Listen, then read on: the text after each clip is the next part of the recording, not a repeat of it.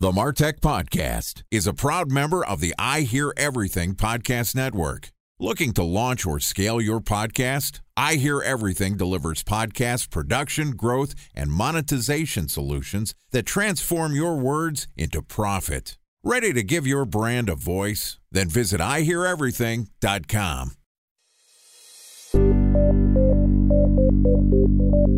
From advertising to software as a service to data. Across all of our programs and clients, we've seen a 55 to 65% open rate. Getting brands authentically integrated into content performs better than TV advertising. Typical lifespan of an article is about 24 to 36 hours. If we're reaching out to the right person with the right message and a clear call to action, then it's just a matter of timing.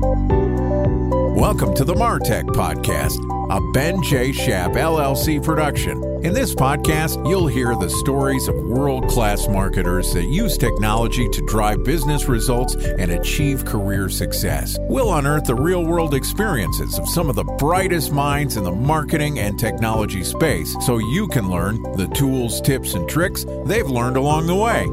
Now here's the host of the MarTech Podcast, Benjamin Shapiro.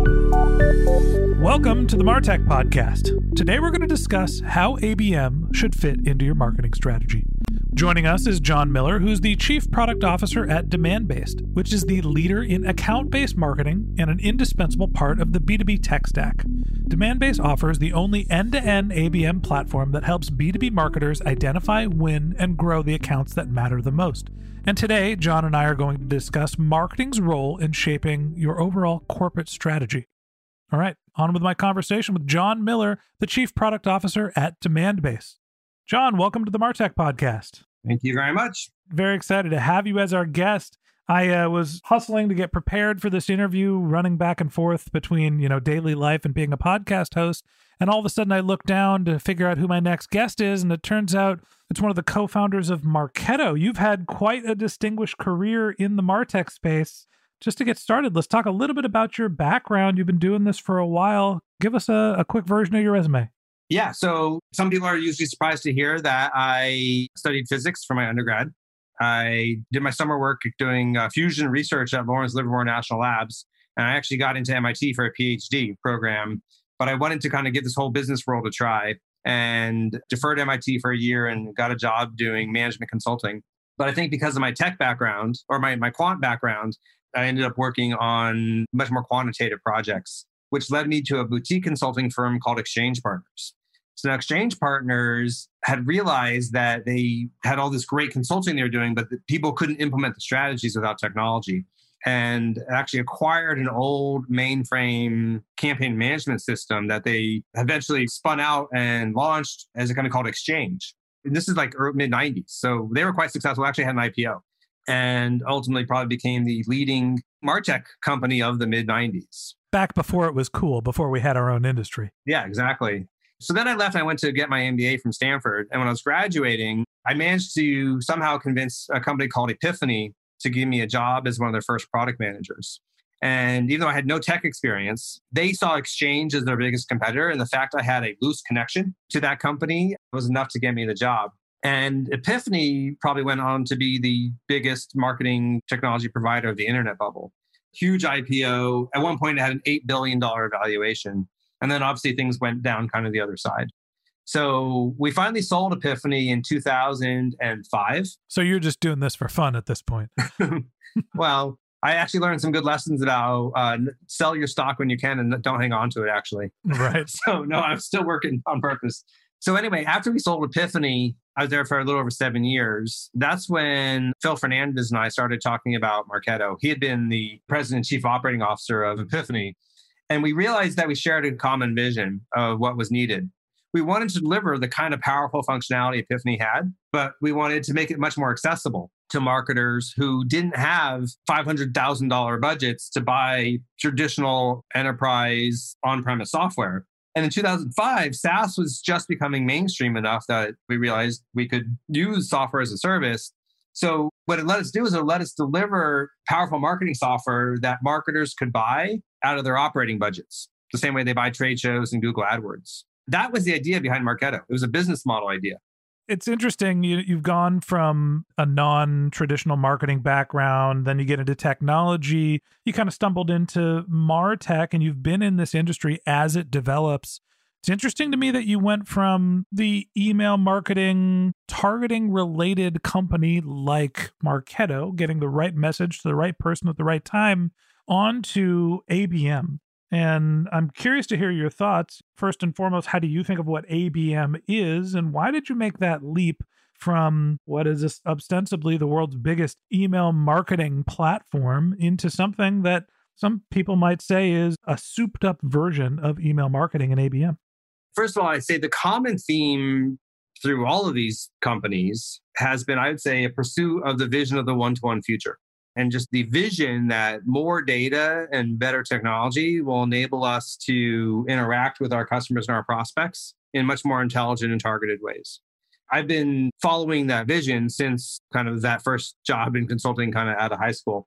And the thing about ABM that's really interesting is it takes the promise of being more relevant and more personalized to the next level. It basically says you're going to focus your efforts onto a smaller set of accounts and therefore truly get to the goal of one-to-one. So that's a thing that confuses me about ABM in general. I think of marketing, the best marketers have the best targeting, right? Have the best relevance, and they can deliver the best creative at the right time. And it seems like ABM is essentially another packaging of really good targeting. And I understand that the principle behind it is you're going to focus on fewer targeted, larger accounts. How does ABM work, and why is it any different than just great targeting? Well, it's because you can't deliver that level of great targeting to the masses. The technology doesn't exist to be completely bespoke and custom to millions or even thousands of companies and people. And we haven't defined ABM yet, so we may be ahead of ourselves. And also that there's different tiers of ABM. Let's do it. Give me the definition of ABM then. I think a good definition of ABM is that it's a go-to-market strategy that coordinates personalized marketing and sales efforts to land and expand high-value accounts. And I think the important words in that definition are, first of all, strategy. It's not a campaign. It's a way of doing business. It's about marketing and sales efforts. So that's another nuance from the traditional marketing, which we should explore. But it's as much about what sales does as what marketing does. And it's about landing and expanding. So it's as much about taking existing relationships and growing them as about generating kind of net new. So I think those are all interesting aspects of it. But the other word of that definition that's important is the personalized piece. Mm-hmm. And I think that's why you do get into, the tiers and styles of ABM. So I think it's better to think of this as a spectrum than it is a black and white. So at one end of the spectrum, we might have true classic strategic ABM. This is your one-to-one marketing where each touch with that account is completely bespoke and completely customized. Mm-hmm. CSC, which I forget what they rebranded themselves, but they do like $30 million deals. They would literally hire a branding agency to come up with the branding and creative for each account. That's how bespoke they were being, because that $30 million deal is worth it.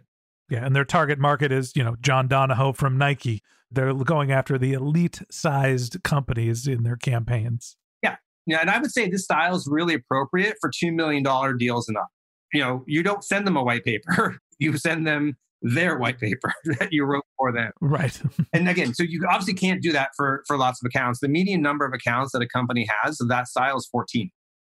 So the key thing that sticks out to me is the merger of sales and marketing. And that kind of dovetails nicely into how marketing is influencing corporate strategy. You mentioned that there's a spectrum, that you're going from true ABM, where they're going after $2 million deals and above, all the way down to the opposite end. Walk me through the different segments in ABM. Yeah, so we got this sort of 2 million and above strategic ABM. I'd say let's go in order, sort of an order of magnitude lower to what people call scale ABM. This is probably appropriate for like your $250,000 to $2 million deals. This is, I think your kind of one to few approach that tends to sort of go very, very targeted within a micro cluster. So classically, that's industry specific, but you're not doing financial services. You're doing credit card payment processors. Like finding this cluster of, say, 20 accounts that you can sort of be very specific and very focused on their business issues. The median number of accounts that typically a company has of that style is only about 80. So you're still counting them in the dozens. Let's go down one more. You get to what a lot of people will call programmatic ABM. This is your $50, $100, $150,000 deal. Yeah, kind of your B2B SaaS model, enterprise B2B SaaS higher model. end of B2B SaaS. Mm-hmm. It's where a lot of ABM programs actually live. And it's where we do see a lot more technology at play to kind of provide scale up into the hundreds of accounts. The median there turns out to be 725 of this kind of account. And I think what distinguishes the programmatic stage then from my bottom tier, which I'm just going to call targeted demand gen. Mm-hmm. So that's 50K and down deals. It's targeted demand gen because you're still trying to put your dollars against specific accounts. The difference, though, is in this programmatic layer, you're still trying to bring at least some level of personalization to the table. A simple example of that one is you might send them a white paper, but you've actually taken the time to stick their logo on the cover of it. Right. It's worth doing a little bit of personalization. So essentially, that is rebranding or repackaging content as opposed to you get farther up the scale to the point where you're creating specific content for your customers. Yeah. At the very top, it's specific to the account. Second tier was specific to the micro segment. The third is it might be generic or broad industry, but you're still going to you throw their name on it. Mm-hmm. And then the bottom one is more just generic. You type their name on the front page. So, John, we've talked a little bit about the different segments within ABM marketing and how there's deal size and, number of customers, how many touch points or how much you want to target and customize your marketing efforts.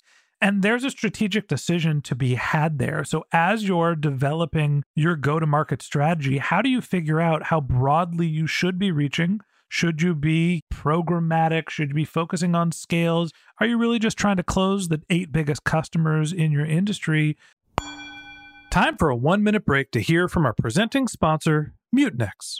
In 1919, John Wanamaker said, "Half the money I spend on advertising is wasted. I just don't know which half." Well, the advertising landscape has changed since then, and instead of reaching your audience on 2 channels, you're probably reaching them on 20.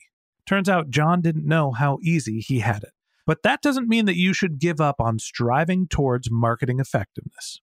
No matter how complex your marketing strategy is, Mutinex GrowthOS is the market mix modeling platform that measures the impact of marketing on your bottom line. Mutinex's market mix modeling platform calibrates your insights against the latest market conditions so you can make media and marketing investment decisions confidently and quickly.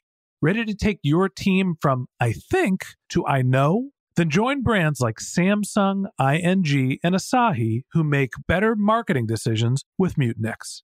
Mutinex GrowthOS. Your best decision starts here. To learn more about Mutinex, go to mutinex.co. That's MUTINEX.co. Okay, here's the rest of today's interview.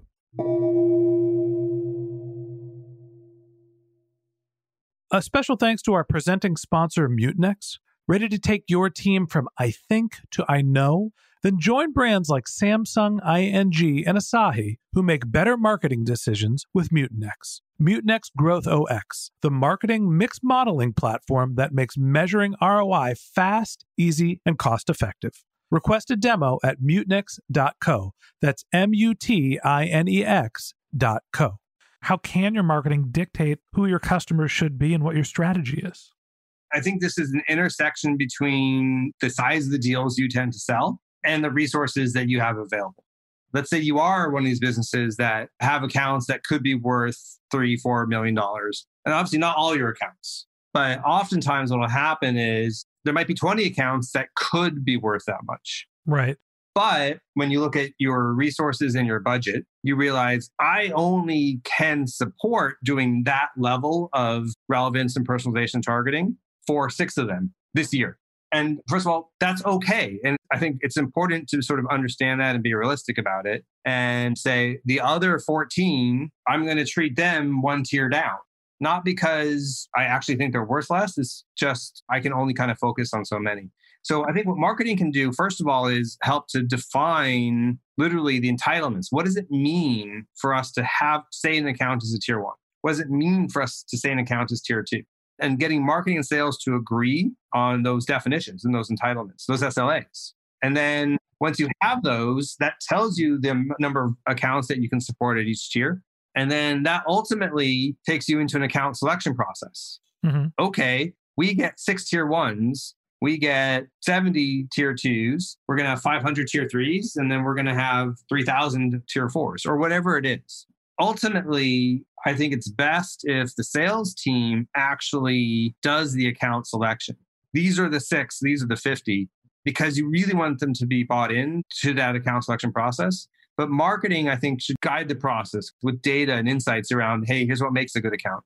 There's a point of differentiation here as well, where when you're picking who your customers or your prospects are going to be, that changes what your company is about and who it's for.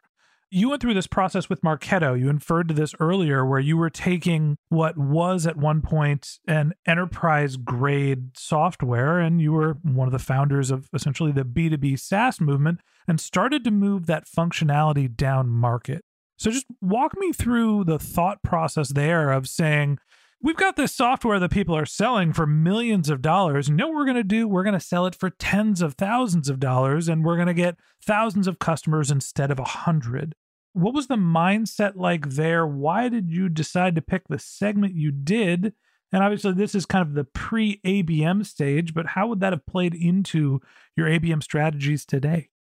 I've seen research that says there's no one price point that makes for better or more successful SaaS companies in particular than other price points.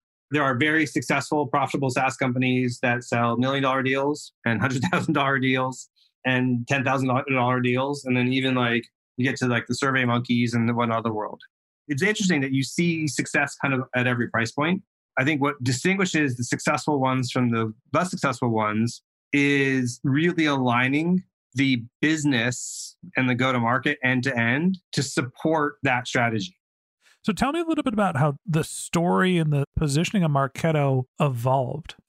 So when we first launched Marketo, the very first product was actually a tool to help with your pay-per-click bid optimization and then driving those clicks to custom landing pages. And because we had sort of this vision of software that was as easy to buy as your Google AdWords, we actually let people buy it that way. We let them come to the website, sign up for a free trial, type in a credit card, provision their own account, and get up and running. And we charge them as a percentage of their spend. So they didn't pay anything for the first 30 days. And then depending on what the amount was, it would be like 5% of that or something. And we had customers who paid us 27 cents kind of in their first invoice. People who were like very small businesses who were dabbling. And we quickly realized that that didn't work. At least that wasn't working for us. It's going to take a long time to collect enough customers to make 27 cents per customer profitable. Yeah, exactly. So as we moved towards the second version of Marketo, which was the marketing automation product, we raised it, the minimum. So the point was like the minimum was now $1,000 a month. And we didn't let you do a self-service trial. We tried a little bit where people were like, all right, let them just log in and try. But marketing automation was new enough that people didn't know what to do. Right. So they log into an empty screen and sort of like somebody logging into Excel for the first time and like, okay, I can do a lot of stuff, but like, I don't know what to do or where to start. I still feel that way sometimes. So with Marketo, we realized, okay, this is something that needed to be sold. It needed to have an implementation person help you get up and running. And all those things implied a certain price point and a certain minimum. So again, if you're going to have a minimum of $1,000 a month, you're also going to minimum the kind of company size you can sell to. That's one where the sort of necessities of the market help to define which segment we should be serving. And then we align the rest of the business around that. On the flip side, we weren't ready to support the enterprise. We didn't have user-based security or the right permissioning functionality or SSO integration. Again, when we first launched, we didn't have workspaces to let a global company have different users from different regions working. We weren't internationalized. So there was also a high end to kind of how far we could go with the platform. So we go, okay, this is the segment we're serving. And it just kind of made sense. And then over time, like a lot of companies, as we added more functionality, we enabled the ability to start to kind of move the top of that pyramid up over time. Yeah, it's interesting to me, using Marketo as a template, and when we're talking about marketing and its role in corporate strategy, how there is such a blended approach between, as you're describing, hey, what your product was, Your sales team, how big was it? Who can they actually reach to? Who can they sell? Your marketing efforts, who are you able to get in front of? Who can you attract with the type of products and services you have? As you think about how corporate strategy has evolved and you're putting together, what your price and your package and everything that goes into your go-to-market strategy, do you think that the number of people who are in the room has changed, as products like ABM have evolved? Are the marketers, or the chief revenue officers, or the VPs of sales being pulled into the room to start making the strategic decisions of what our company is going to be and who it's for? Well, I've always felt like those types of decisions kind of are best made by what Patrick Lencioni calls the first team, right? You have a leadership team of the company, which includes CEO, the head of marketing, the head of sales, the head of product, the head of engineering, the head of finance. You define like the first team at the head of all the departments. And it's called that quote unquote first team because collectively they should be thinking about that as their first team as opposed to I'm the head of product, so my team is product. So the question is, what role does the marketing department play on that first team? So let me ask you, what's the role that marketing plays on that team? I believe the CMO is a first team level position, that the CMO should be a direct report to the CEO and be part of that kind of company leadership. And there are certainly companies that make the opposite decision and have the CMO either report to a chief revenue officer or, God forbid, a head of sales or something like that. And I think any CMO worth their salt should definitely worry about that kind of org structure because by definition, you want marketing, which is the group that typically has the best view of the market and the best view of where things are going, not where things are today. Yeah, the most forward looking. Yeah, you want that to be part of the top leadership team. Okay, last question for you today. As you start to think about Demandbase and how ABM has evolved, what role does technology play in those strategy decisions? Are you starting to think about what technology you should be implementing and have access to as you're making your strategic decisions, as you're starting to figure out who your customers are? Or is the technology being decided on after you understand who you're going after? I mean, technology in every case should be an enabler of a strategy and not the strategy in of itself. By definition, you should sort of say, this is how I want to go to market. This is what I want to do. Okay, what's going to enable me to do that better and more efficiently? And obviously, as much as a vendor, we like people who are like, oh, I just need to buy the software. I have an ABM initiative, so I need to buy the software first. As much as I like that, that doesn't always lead to a successful implementation. I've worked for some consulting clients like that. So I think the one nuance, and this is where the best salespeople, I think, come into the equation, is when you're coming up with your strategy, it's important to know what's possible. And a really good salesperson and a good marketing team is out in the marketplace helping their customers understand what's possible. And when they come up with their strategies, they can oh, okay. And it turns out I'm going to need this technology to enable it. Yeah, I think that's great advice, thinking about what's possible as you start thinking about your strategies. And obviously, we'd love for marketers to be in the room. All right, and that wraps up this episode of the MarTech Podcast. Thanks to Jon Miller, Chief Product Officer at Demandbase, for joining us. In part 2 of this interview, which we'll publish tomorrow, Jon and I are going to talk about digital versus the human of ABM. If you can't wait until our next episode and you'd like to learn more about Jon, you can click on the link to his LinkedIn profile in our show notes. You can contact him on Twitter. His handle is Jon Miller, JonMiller, or you could visit his company's website, which is demandbase.com. Just one more link in our show notes I'd like to tell you about. If you didn't have a chance to take notes while you were listening to this podcast, head over to martechpod.com where we have summaries of all of our episodes and contact information for our guests. You can also subscribe to our once-a-week newsletter. You can even send us your topic suggestions or your marketing questions, which we'll answer live on our show. Of course, you can always reach out on social media. Our handle is martechpod on LinkedIn, Twitter, Instagram, and Facebook, or you can contact me directly. My handle is Ben J. Shap, BenJShap. And if you haven't subscribed yet and you want a daily stream of marketing and technology knowledge in your podcast feed, we're going to publish an episode every day this year. So hit the subscribe button in your podcast app and we'll be back in your feed tomorrow morning. All right, that's it for today. But until next time, my advice is to just focus on keeping your customers happy.